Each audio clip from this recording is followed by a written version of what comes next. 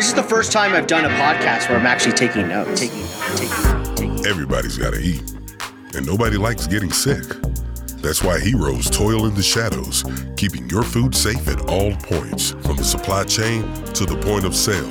Join industry veterans Francine L. Shaw and Matt Ragucci for a deep dive into food safety. It all boils down to one golden rule: don't eat poop. Don't eat poop. Well, hello there. This is the infamous producer Joe. I edit these podcasts. What you're about to listen to is an interview that Matt and Francine did with Adam Spacht. Adam is founder of KAS Concepts, the home of No Boring Training. No Boring Training exists to train the trainer to design, develop, and deliver interesting and effective training sessions. It's a really interesting interview, and it's funny too. So enjoy. Don't eat poop. Hello. How is everybody? Francine, Adam? Great. I'm good. Not been better.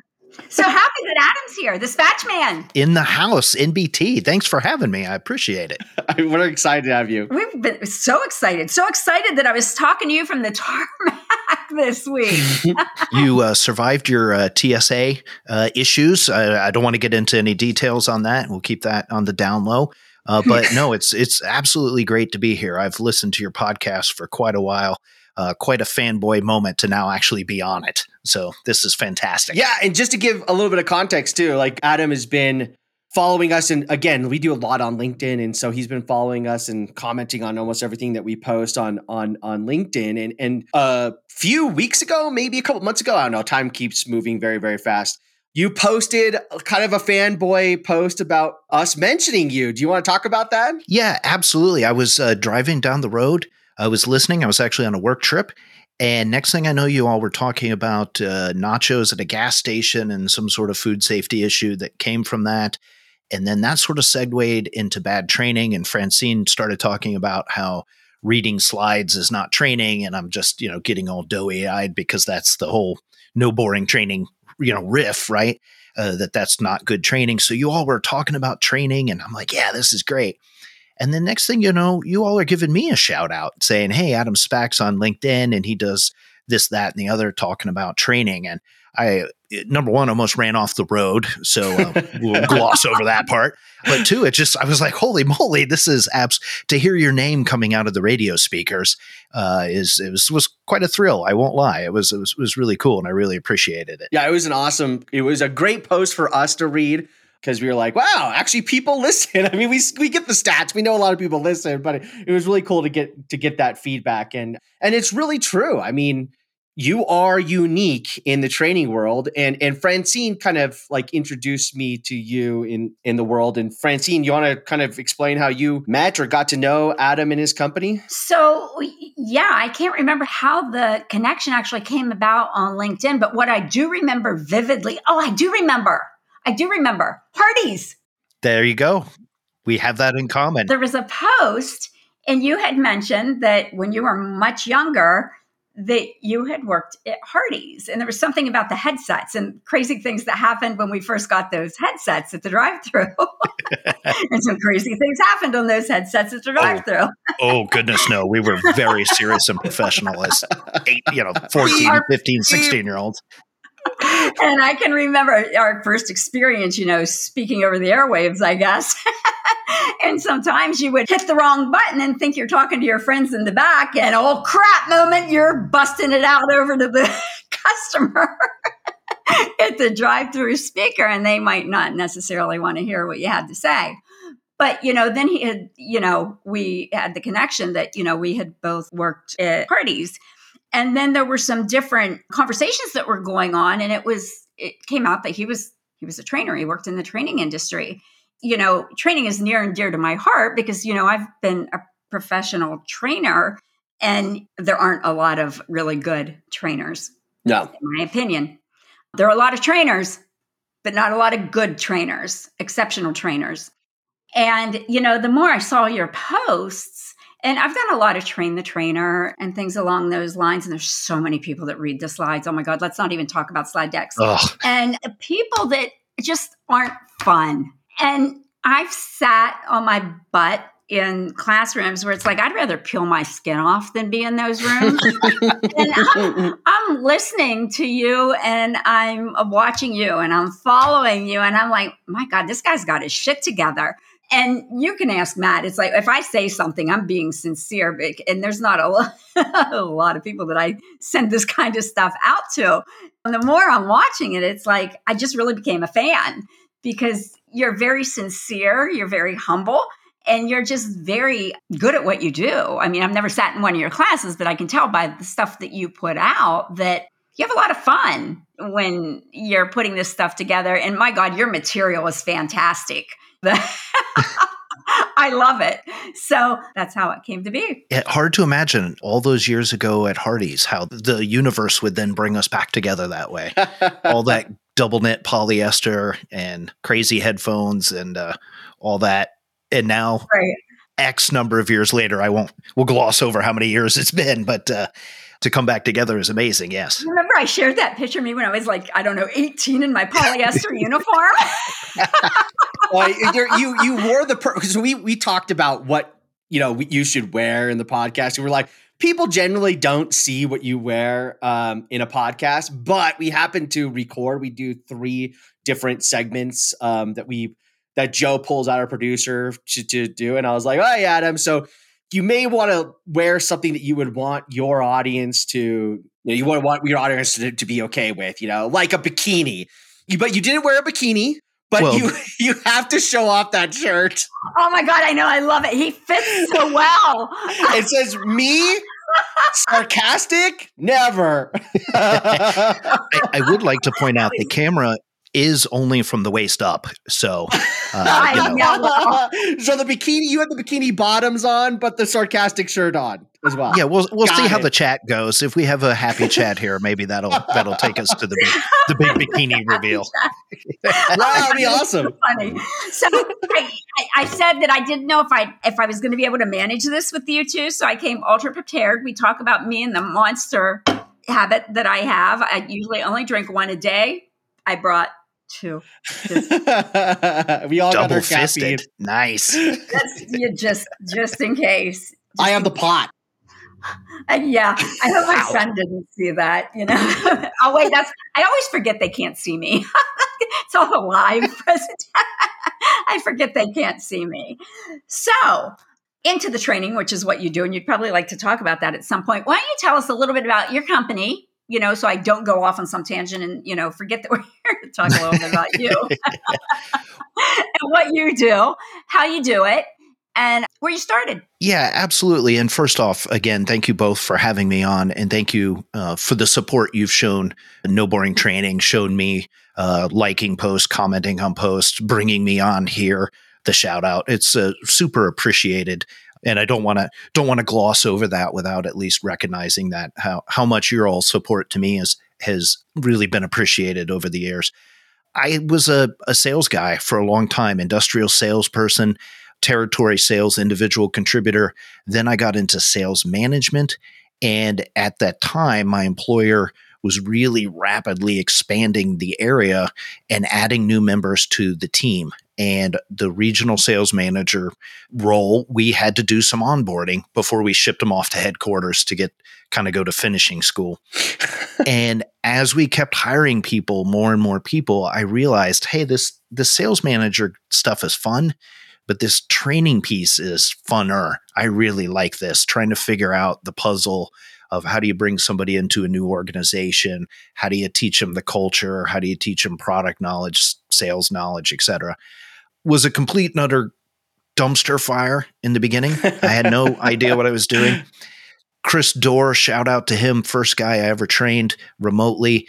Oh my God, 3 days nonstop in a hotel room just talking at him. Oh, and you need to know this, and you need to know this. Oh, it's just dreadful. But over time, I realized there's a better way. There's a way to help really guide people to understand knowledge. And one thing led to another. And next thing you know, headquarters said, hey, could you help us out with our classroom piece of onboarding? So yeah, sure, of course, be glad to help. And that temporary assignment became suddenly a full-time gig. And now 6, 7, 8 years later, I've been to all the requisite courses, run countless different training sessions. So a little bit of history on me, but that's all morphed into this idea of no boring training, which is very much a train the trainer play of how do you give good, effective training? How do you really help people to understand information? Because as you said, Francine, there's a lot of bad ones out there, and it's helping somebody learn and grow is so much more than watch this video or VHS tape. In our case, there's so many of those. Be kind, rewind. Be kind, rewind. Hardee's still has, if you YouTube it, I think they have their onboarding video available online. Just throwing that out there. They do. You have to also buy a VCR in order to run the video. Minor detail. When he said that, I went back and I looked, and I actually shared that on my Facebook page for all the people that I'm connected with that still work at Hardee's. I'm like, oh my God, guys, remember when? I remember, of course I was like 15. I didn't know anything. Still don't at 51. But anyway, they put you in the little manager's office. They put the VHS tape in, and you just sit there and watched it. And what's sad is in 2023, well, we watched. I'm just kidding. I didn't watch. Didn't have cell phones back then. I remember doing the exact same thing. You didn't have cell phones back then, so you had to watch it. Yeah. Wait a minute, guys. We had knowledge checks at the end of these that we had to answer, and I needed to get 100. Oh, yeah, that's right. That's right. That's I always sat next to people like you so I could cheat off of you and get 100 as well. Yes, let's see. It's Swiss cheese, then the mushroom, then the sauce. Oh, my God.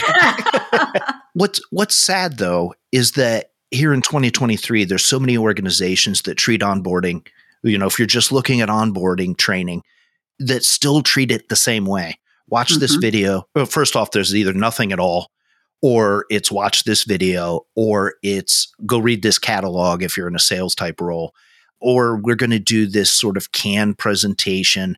We're going to have somebody who's never been given any instruction or guidance on how to teach people. They're going to come in for a day or two and talk at you and read slides to you. Onboarding, a lot of organizations really haven't progressed beyond what we went through back in the 80s. And then when you think about ongoing development training, organizations get busy. They don't carve out time for it.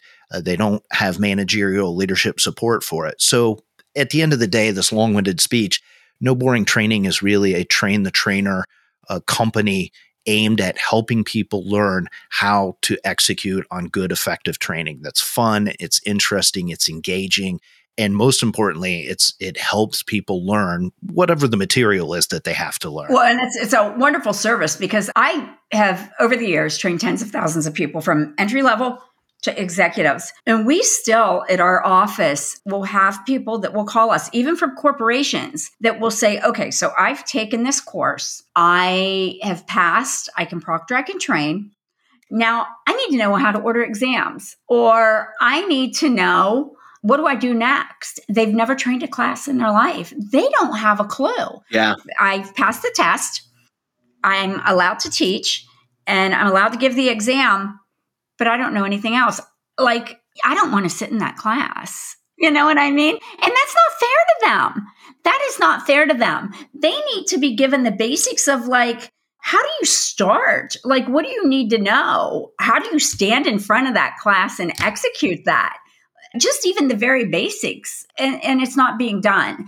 And you're setting those people up for failure. From a corporate level, you're setting those people up for failure, because the people that are in that class, a couple things are going to happen. They're going to be bored. They're not going to be entertained. They're going to get low exam scores because they're not going to know how to present that information. And the person in the front is going to feel like a failure. And that's not fair to them. And it's not their fault, especially if they're working for a corporation, because they've not been given the tools that they need to learn how to do that job. Could not agree anymore. Number one, it's if an organization isn't hitting its KPIs, it's a leadership issue always. It always starts with leadership, and training as a tool to execute on those and achieve those KPIs, same exact thing. And to say to somebody, well, you've got a certain level of knowledge, therefore you are now a trainer. Like you say, it just does not give them the tools they need. And the tagline of No Boring Training is to design, develop, and deliver training. And what everybody sees is the delivery part. And that is part of it. And that's an important part. But it starts way before you walk into that classroom with what is the material you're going to teach and what order does it need to go in and what is the delivery method you're going to use and how is it going to be sequenced out. And if that individual has responsibility to put all that together, it's not just handed to them, here's the curriculum. They're like, oh my God, what do I do? And you know exactly what they're going to do. They're going to open up the slide deck. They're going to start at slide number 1. They're going to say, let me tell you everything that I learned or know in my career here. And I'm going to vomit words on you in a word salad for the next X number of hours. And the organization doesn't get a benefit. The people don't get a benefit, and that instructor, as you said, doesn't get a benefit. Yeah, and Francine and Adam, just a question too, like because I've done a lot of trainings in my trainings. Matt, I'm sorry, I forgot you were here. I'm just kidding. No. It's funny. So I've done a lot of trainings, but all my trainings have always been like, okay, here's how to do the checklist, right? Like, for the supply chain. Here's a food safety checklist, an organic checklist, or blah, blah, blah. And going question by question by question through how to do it. But then through that, with either myself or my staff, I've always had a bunch of stories explaining to different people per each one of those points. Like, here is where people get mixed up, or here are the issues that people have with this particular questions, or here's the nuances that people don't really think about when they're trying to build out their SOP for this particular thing, because each question is baked into a lot of different things. Now, I know you guys, the trainings may be very different, but how often do you see people who have zero experience going in trying to just teach to the slides and it's just canned information? And how often do you have people who have a ton of experience that never really get to the meat of what it is that these people need to be learning, because people are telling a whole bunch of different stories? And do you see that there's like a happy medium in between? Can I say something first? I want to back up to something that Adam said.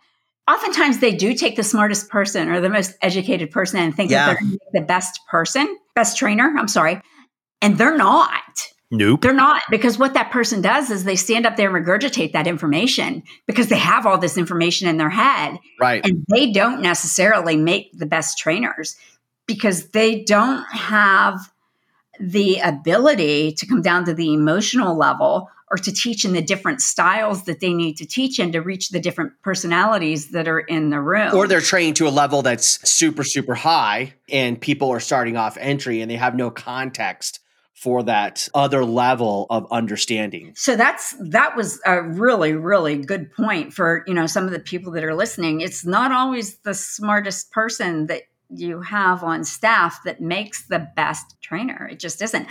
This is gonna, Matt always laughs at me when I say this. I laugh at you all the time, Francine. I don't even know what you're going to say. It doesn't really narrow it down much, I don't think. No. I am very much an introvert. Yeah. Okay. I really. We're all looking at you like nodding our head. Okay. Depending on the situation, if you put me in a room where I'm not in charge, if I'm in control of the room, I'm not. I can take charge of a room. But if I'm in a room full of people and I'm like not in charge, I can very much become an introvert in that room. So I guess there's something called an extrovert-introvert personality. I am the poster child for that person. So when I first started training, I can remember thinking, oh, dear God, I don't know if I can do this. But when I got up there in front of that room and discovered that I could make people laugh and was having fun with it, I was having the time of my life. I mean, it suddenly became like, this is my thing. I really enjoyed it. So for the people out there that think, oh my God, I could never do that. And I say this all the time, speaking publicly for many people is like, they fear that more than death. Oftentimes it's like you get up there and discover that, hey, I was born to do this. This can be really fun. Totally. And training really is its own skill set.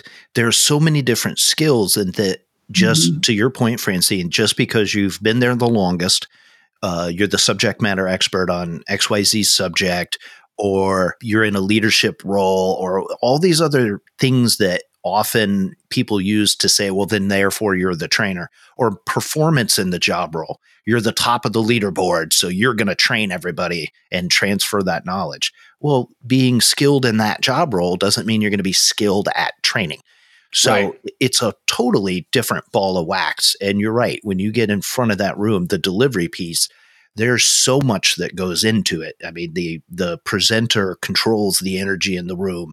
The presenter, the facilitator, whatever title you're going to give them, you have to let that room breathe and let people, figure out the answers for themselves. But you got to be a general too and really guide that ship and not let things get off course. So it's a whole, especially if you're doing soft skills, culture training, or practicing of skills, stuff like that. Matt, to your point though, at the other end of the spectrum, let's say it's just some sort of regulatory compliance, yearly training. I'm out of my depth here, maybe a food safety type thing that, okay, we got to go through and teach you this procedure checklist. The food temp has to be this or the whatever. I often have people ask me, Adam, that material is so boring. How do I kind of sex it up a little bit? And what they're missing is when you're teaching a procedure or process, yes, you have to teach step 1, 2, 3, 4, 5. But it's the why that's behind it that is so important, especially if you're talking to those frontline users who are probably underpaid, overworked, underappreciated. They've got a million other concerns in their world other than step 9 of this procedure. So explain to them the why of it. And you don't have to do some big, elaborate, fancy training to get the why across. We take the temperature because if we don't, people die.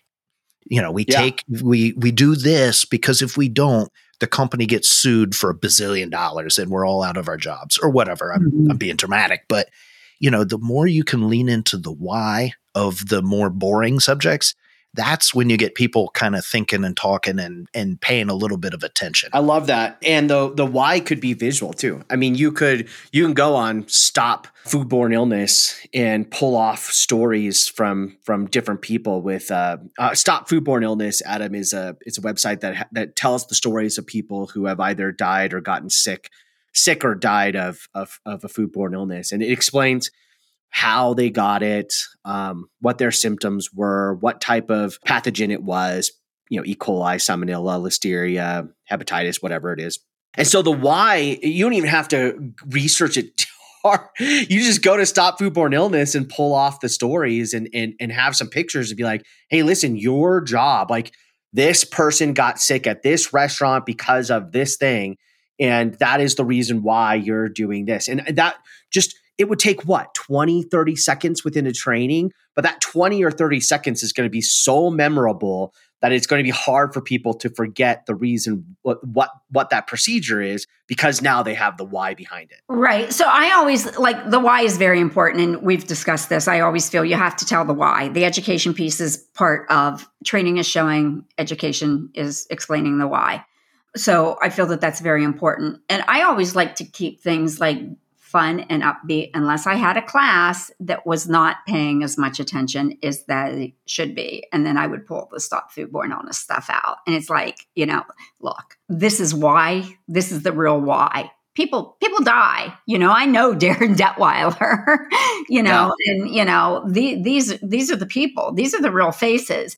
But oftentimes I would also use especially if they were being tested, to help them remember, poultry gets cooked to 165 degrees.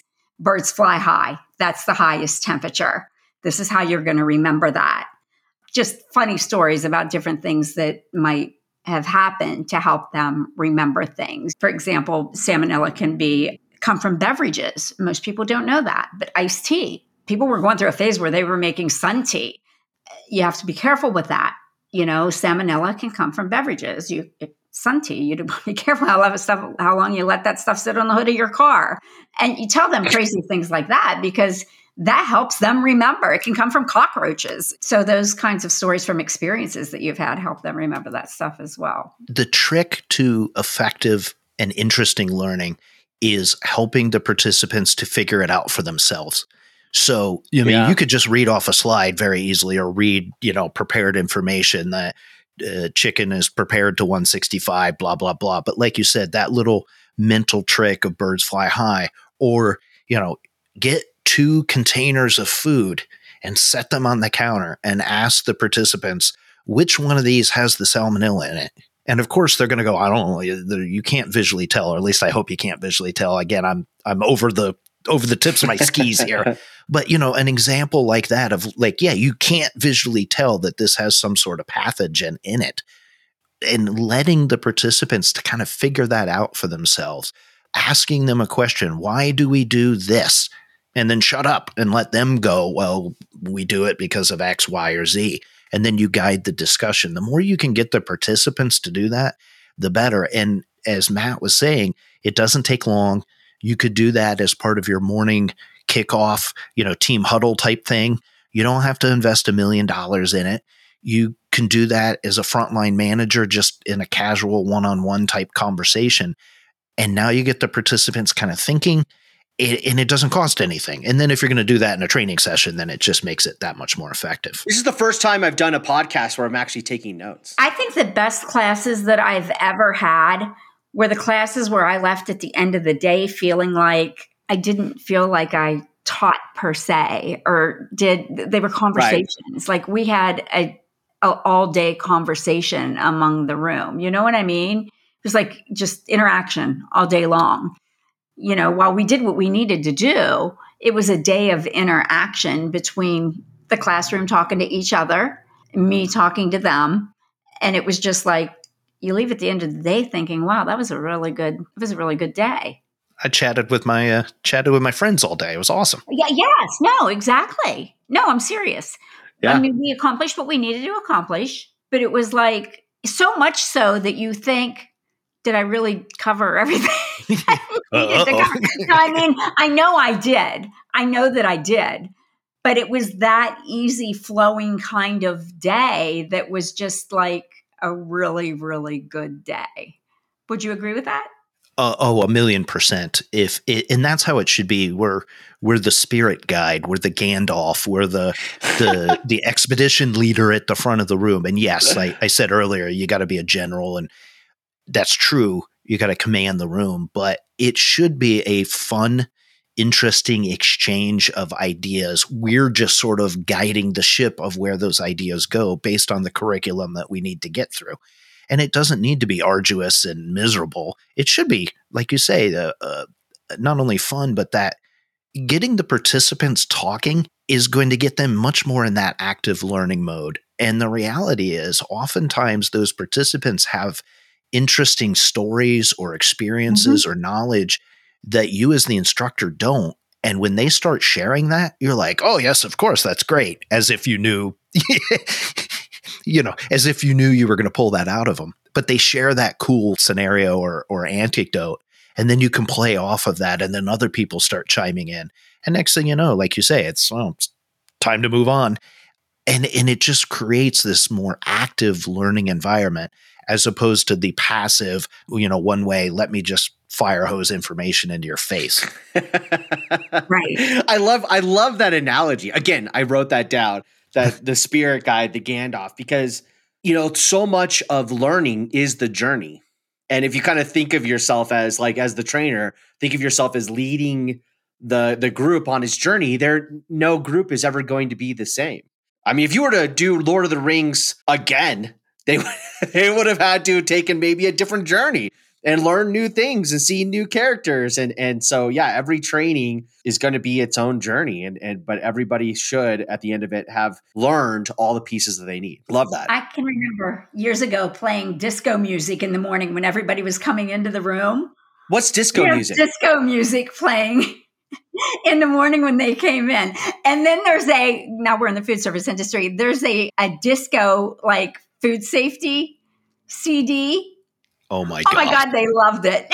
What's a CD? It was, you said. Shut up. Sorry, I'm shut up. What was the disco song? Can you hum a few bars? Oh my God, I can't. You wouldn't want that. Everybody would turn off That was really close, Adam. That was very good. I tried hard. Man, almost. There was one of them was I feel like one of them was to the tune of like staying alive or something. Was oh my God. Oh yeah.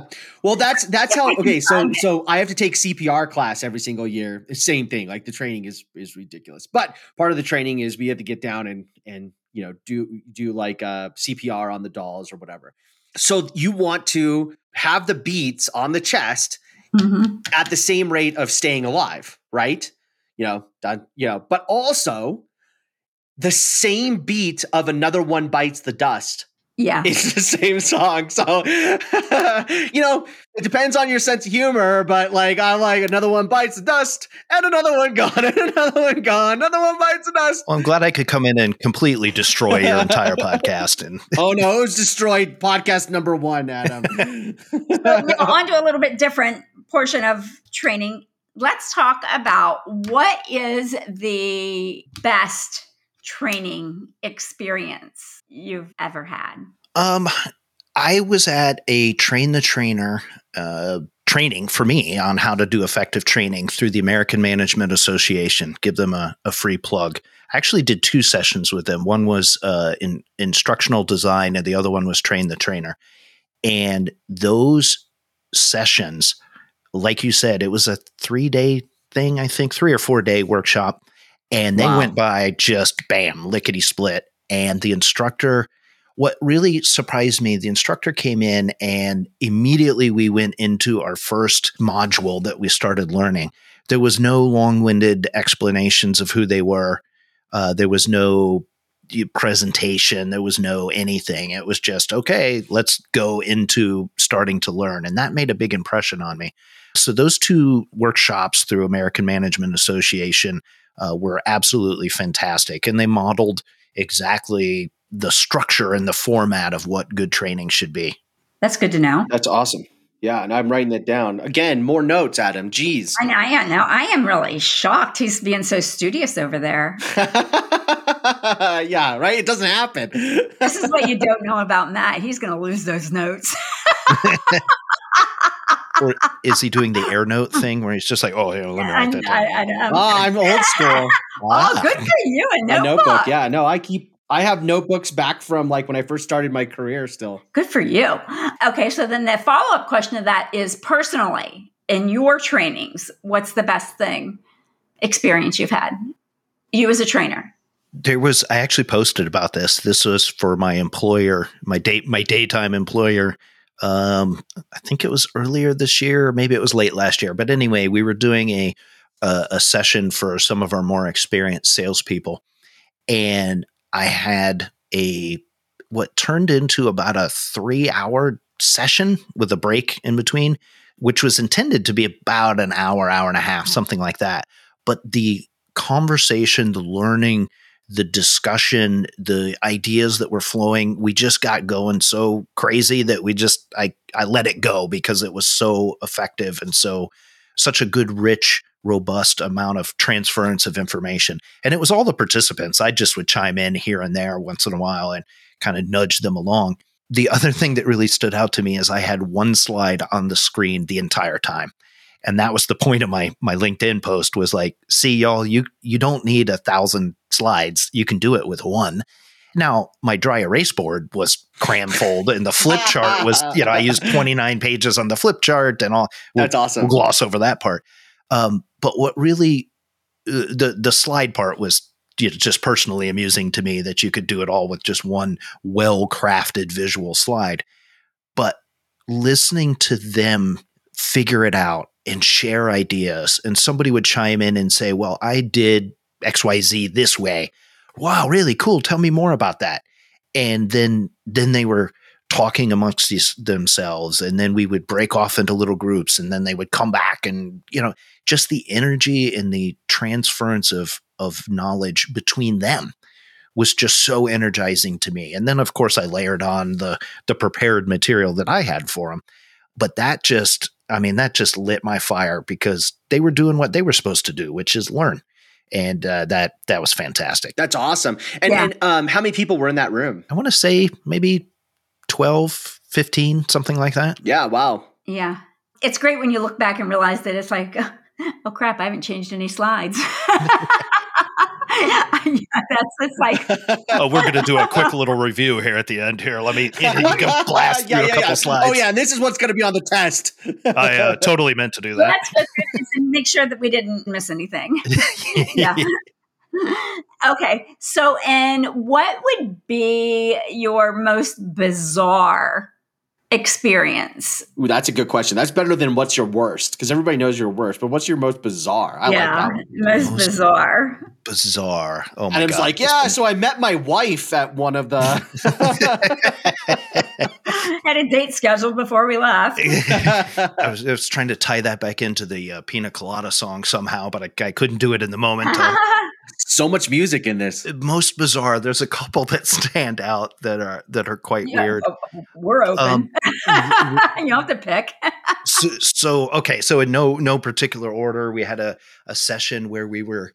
I'll try to leave this vague for my employer's benefit, but long and short of it is we were putting some information into our CRM package, and the participant we were doing some dummy opportunities in the system, and the participant, despite my instructions to put a small reasonable number in the value of the opportunity, put in all nines. As many nines was fit in the field, and this was live data. So it melted down everybody's internal reporting, internal, pie charts. All of a sudden we had this $999 trillion sales opportunity, which that was like, oh, whoops. We have had individuals with some tummy issues, we'll just say, after, a long workshop away from home in the middle of a session, which is very, when you're 51 and you still find that funny, and and you're balancing that with the fact you can't breathe anymore, and everybody in the classroom is, you'll lose focus for a little while. We took an extended break there, so that was focus. So appropriate for the Don't Eat Poop podcast. I don't know why I'm trying to kind of be delicate about it, but yeah, this individual clearly had massive problems. So that was just a few weeks ago. We did an episode about consuming placenta. So yeah, you're good. I mean, that's fair. That's fair. So those are some of the more bizarre type situations, and of course, there's no normal stuff. The power goes out, the internet fails. Oh my God. Travel issues, all the normal routine stuff. Had one individual who just chewed ice nonstop for hours on end. Oh my God, I had to stop that. Oh, Adam is all happy-go-lucky and, hey, we're going to have fun today, everybody. And then so am I, but no, there's only so much of that I can take. You know what? Yeah, that is one of the most annoying things for me. Like, okay, I have 10 kids in 9 of them in my house. So I could deal with a lot of noise, a lot of chaos. What I can't deal with is the ongoing tapping or like weird stuff like that. Like consistent ongoing tapping is like that Chinese water torture on my head. I'm like, come on, kids. Yeah. Oh man. Oh, Francine just had an experience like that recently. Remember you had a training that went not very well because of how quickly we forget.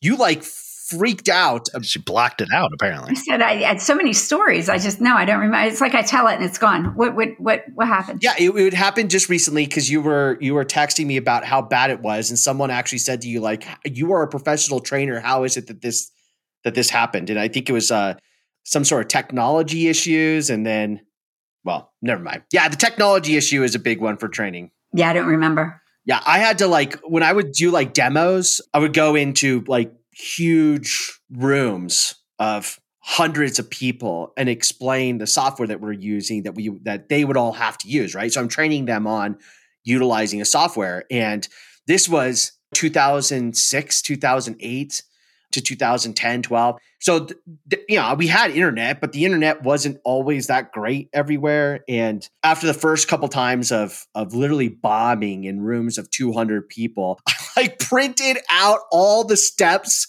so that I didn't have to go through the demo, had everything in PowerPoint just in case, and then walked everybody through it one by one. But yeah, the technology thing, oh my gosh. Well, and sometimes we're at the mercy of what they have. So even though you go totally prepared and you've got everything you need, you're at the mercy of whatever it is they have. Like one time, for example, I was in a Target distribution center and they are locked down tight. Yeah. So I had everything that I needed, but their security system within that warehouse, that distribution center, would not let me on the internet to do what I needed to do to have access to the things that I needed to do the training. So we had to call in their IT people to get me up and running. And I'm like, I am so sorry. Like in their stores, I was good. But in the distribution center, it was like they were locked down. Well, and I understand why. But my God, it was locked down so tight that the IT people were struggling to get me in. So some of the most bizarre things that have happened to me, I mean, and I have had some crazy stuff happen to me over the years. One of the most mortifying, oh my God, so embarrassed. This is just terrible. I was training for a private corporation, getting close to test time. This girl just falls out of her chair onto the floor. What? Now, some people do bizarre things, for a variety of reasons. And, we're going a few minutes later, she's like on the floor. And I said, if you're trying to get out of taking the test, this isn't going to work. Am I sarcastic? Uh-oh. So she gets up again and we have a break. This guy comes up front to me and he says, she's epileptic. Oops. I'm like, good job, Fred. Slow clap. Never felt like such an ass in my entire life. I had an individual, and I was desperately trying to pronounce their name correctly out of respect to them. And I have this bizarre mental block that if you tell me the pronunciation of your name face to face, I can mimic it back to you. Then when I get in front of the room and I've got 9 million other things going through my head while we're teaching, if I go to call on somebody and I say, hey, Mr. Miss fill in the blank, or, call them by their first name, I am going to garble and, mangle that name guaranteed every time. And I feel that big every time I do it because, I want to be respectful to people and call them, pronounce their name correctly. Well, anyway, this individual was there and I was desperate. I wanted to get the name correct. And I practiced and I practiced and I practiced. And then about after 4 days of this workshop, they came up to me after a break and said, really loved the class, learning a lot. This is great. And by the way you're pronouncing my name is the female gender version of my name. It's actually pronounced blah, blah, this other way. And I tried so hard to get it right. And blew it completely. My bad. Way to ruin those pronouns, Adam. Yeah. Wow. Yeah. Sorry. This young lady didn't fall and lay there. Or she literally fell out of the chair and jumped right back up. So there was no. Yeah. I apologized profusely. I was so mortified. I thought I was going to die. I called the corporate office and I was I am so sorry. Because I mean, what do you do? Yeah. Well, you don't put her on the fryer, I'm guessing. Probably not. Yeah, not a good idea. Adam, do you have kids? I do. Yes, a 15-year-old daughter. Yeah. Do you find that the better you get at doing training, the better you become as a parent? They're untrainable at 15. Well, I was going to say at 15, I'm just stupid anyway. So no matter what I say, I'm not going to get any headway at all. Hopefully by the time she's 34, maybe she comes back down to earth. Oh, it's sooner. It happens sooner than that. 20 more years, she'll come down to earth. I just grind it out. The early 20s, they start to come back around. Maybe sooner. You've given me hope, Francine. Thank you. Yeah. In broad general terms, yes. I mean, I think my style has always been let the other person figure it out for themselves and just sort of nudge them in the direction. And I got that lesson from my grandfather very, very early on in life. In fact, I just posted on it recently. We were riding in one of his cars and it had a little sticker that said temper safety glass. And I was probably, 6 7, 8, or 9, something like that. I said, Gramps, what's tempered safety glass? And he proceeds to say, well, what do you think it is? And then, I couldn't figure it out. And then he said, well, imagine a piece of glass with some film between it and another piece of glass. It's kind of like a sandwich like that. And, now I'm sort of putting this all together in my mind. And that model of helping the other person to come to the conclusion on their own has really just stuck with me. So that's kind of my go-to move anyway. The more I do that with her from a parenting perspective, while I get the super dramatic eye rolls and the flicking of the hair and all the normal 15-year-old girl stuff, within a few days, usually she comes back and there's some subtle hint that she was like, oh, okay, Dad, that was good chat, Dad. So yeah, it helps. Yeah. I'm hoping I get more of those moments when she gets into her 20s, like Francine indicated. They sooner or later, they realize that you are good for some advice and you do know things. Yeah. But the more and more I did trainings and took a lot of really good trainings, the more and more I realized my parenting style actually changed to that dictating, telling, why don't you understand type of scenario, to more of the Socratic method of, yes, that's a very good question. Now, mind you, I am very sarcastic and my children are very, very sarcastic. So we generally speak to each other in our first language, which is sarcasm. But when it comes down to their sarcasm is no longer here, we really have to have some, grassroots conversation. Then that's when the questioning comes in. Like, do you think that was a good decision? How could we have done this better? What do you think the punishment should be? And that whole entire shift was absolutely amazing for both myself and for my children. But also, the more I practice it at home, the more I find I use that same technique in my workspace as well with managing people. And it's been hugely beneficial. Well, I think having, my experience with my grandfather and then growing up as a salesperson, you're just going to build so much resistance if you go into that meeting just telling them how great and wonderful your widget is.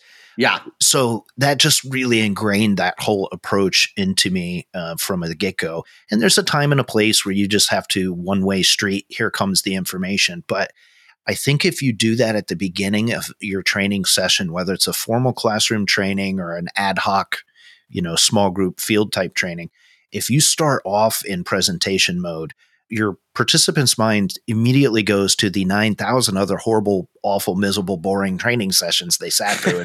And they go, oh my God, here we go again. And they just click off immediately. And they're thinking about a million other things.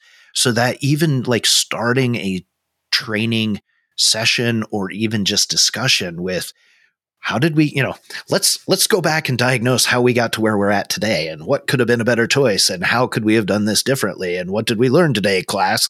That whole approach, it lowers the resistance that people have. And then the momentum starts building and then off you go from there. It's so funny because if I'm working for a corporation and they give me the material, and we had a chat about this one time, they give me the presentation or the material they want me to use and they have the whole agenda in the front. And I skip right over it. It's like, we don't need this. It's not going to be like this anyway. If we make it past slide 1 without changing. This is just a guideline. We're not using it. It's like the pirate code. I haven't trained in like a few years. That's probably why I'm confused. I don't remember exactly what we're talking about. It might have been a presentation or something I did somewhere. But So I just right over it. It's like, this is just a guideline. We're not going to use it. It's not going to be exactly like this. And because when it's a corporation, everybody's like, they're so used to the corporate structure. And I'm just like, we're not going to use this. I had you prepare something, Adam, for we like, always do like food safety. That look and that look. Yeah, no. I was supposed to do something. Yes. So you remember I said we always do like with the food safety myth or some sort of crazy TikTok or something like that, and wanted you to come up with like something where it was an option. You gave him an option. He may not. It was an option. He was either that or wear a bikini. Maybe I've done both.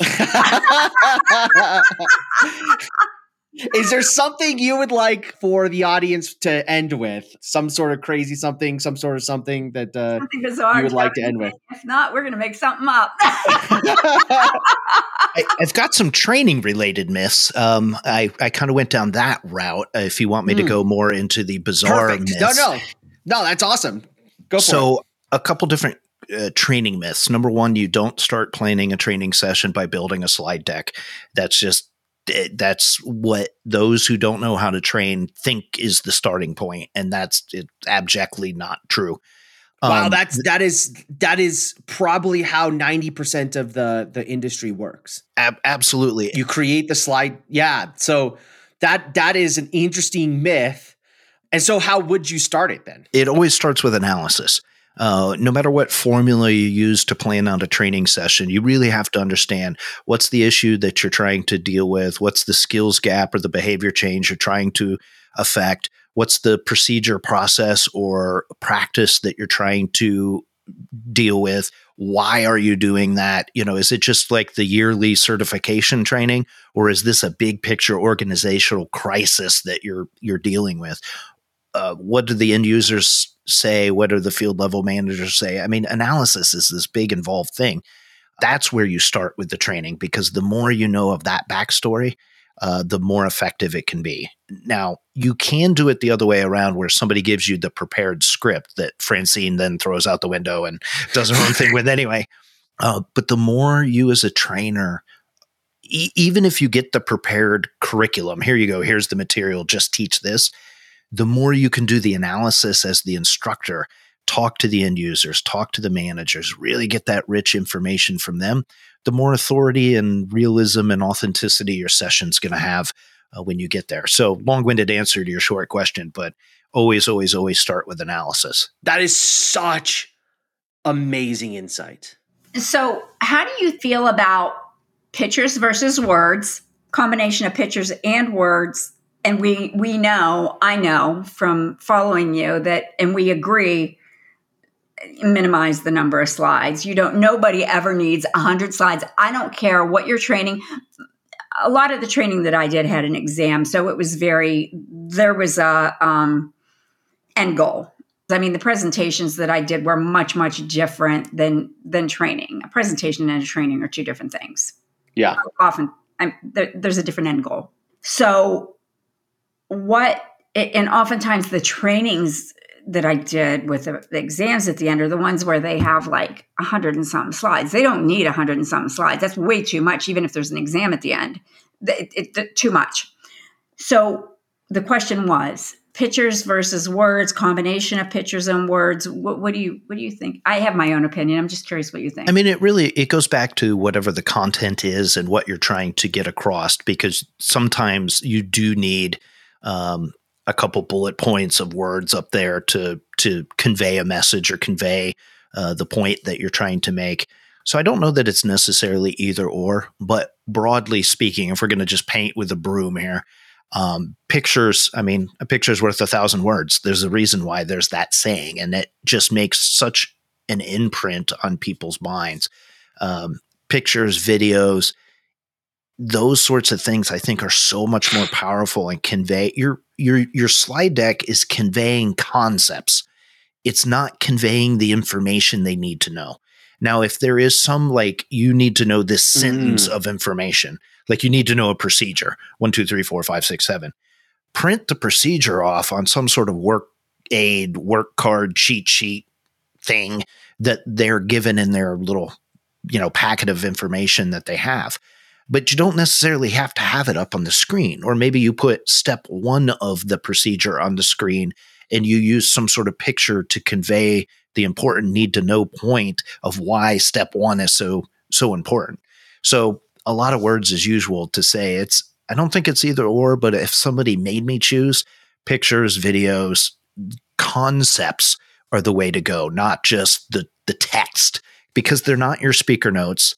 And they're not the resources that you should be sending out after the training session anyway. Those are all entirely separate documents. So you don't really need the words on the screen anyway. Wow. That is very good. Like, I love that the presentation is actual concepts, not really the content. but the concepts. That is so powerful. I've never heard of that before. I agree. It's not either or. I think it's a combination of both, because we also have to remember that people learn differently, For sure. And that's something that we didn't, we're running a little long here, but that's something that we didn't cover, that, everybody learns differently. So I think that a combination is the best way to go. Not a lot of words, but some words. I like pictures, because the other thing that words, in my opinion, do is, oftentimes people will sit there and read the words while you're talking and they forget to listen. So if there's a lot of words, they're reading while you're talking and not really listening. So if you have a picture, they've got the picture that they can look at and listen to what you're actually saying. But if it's something that they really need to remember, the bullet points. For sure. I'm so glad we didn't end when we did, and I allowed you to talk about your myths, because that was just nuggets of gold, absolute nuggets of gold. All right, well, I think we need to close it. We are at the hour mark. Boy, that went by so fast. But thank you so much, Adam.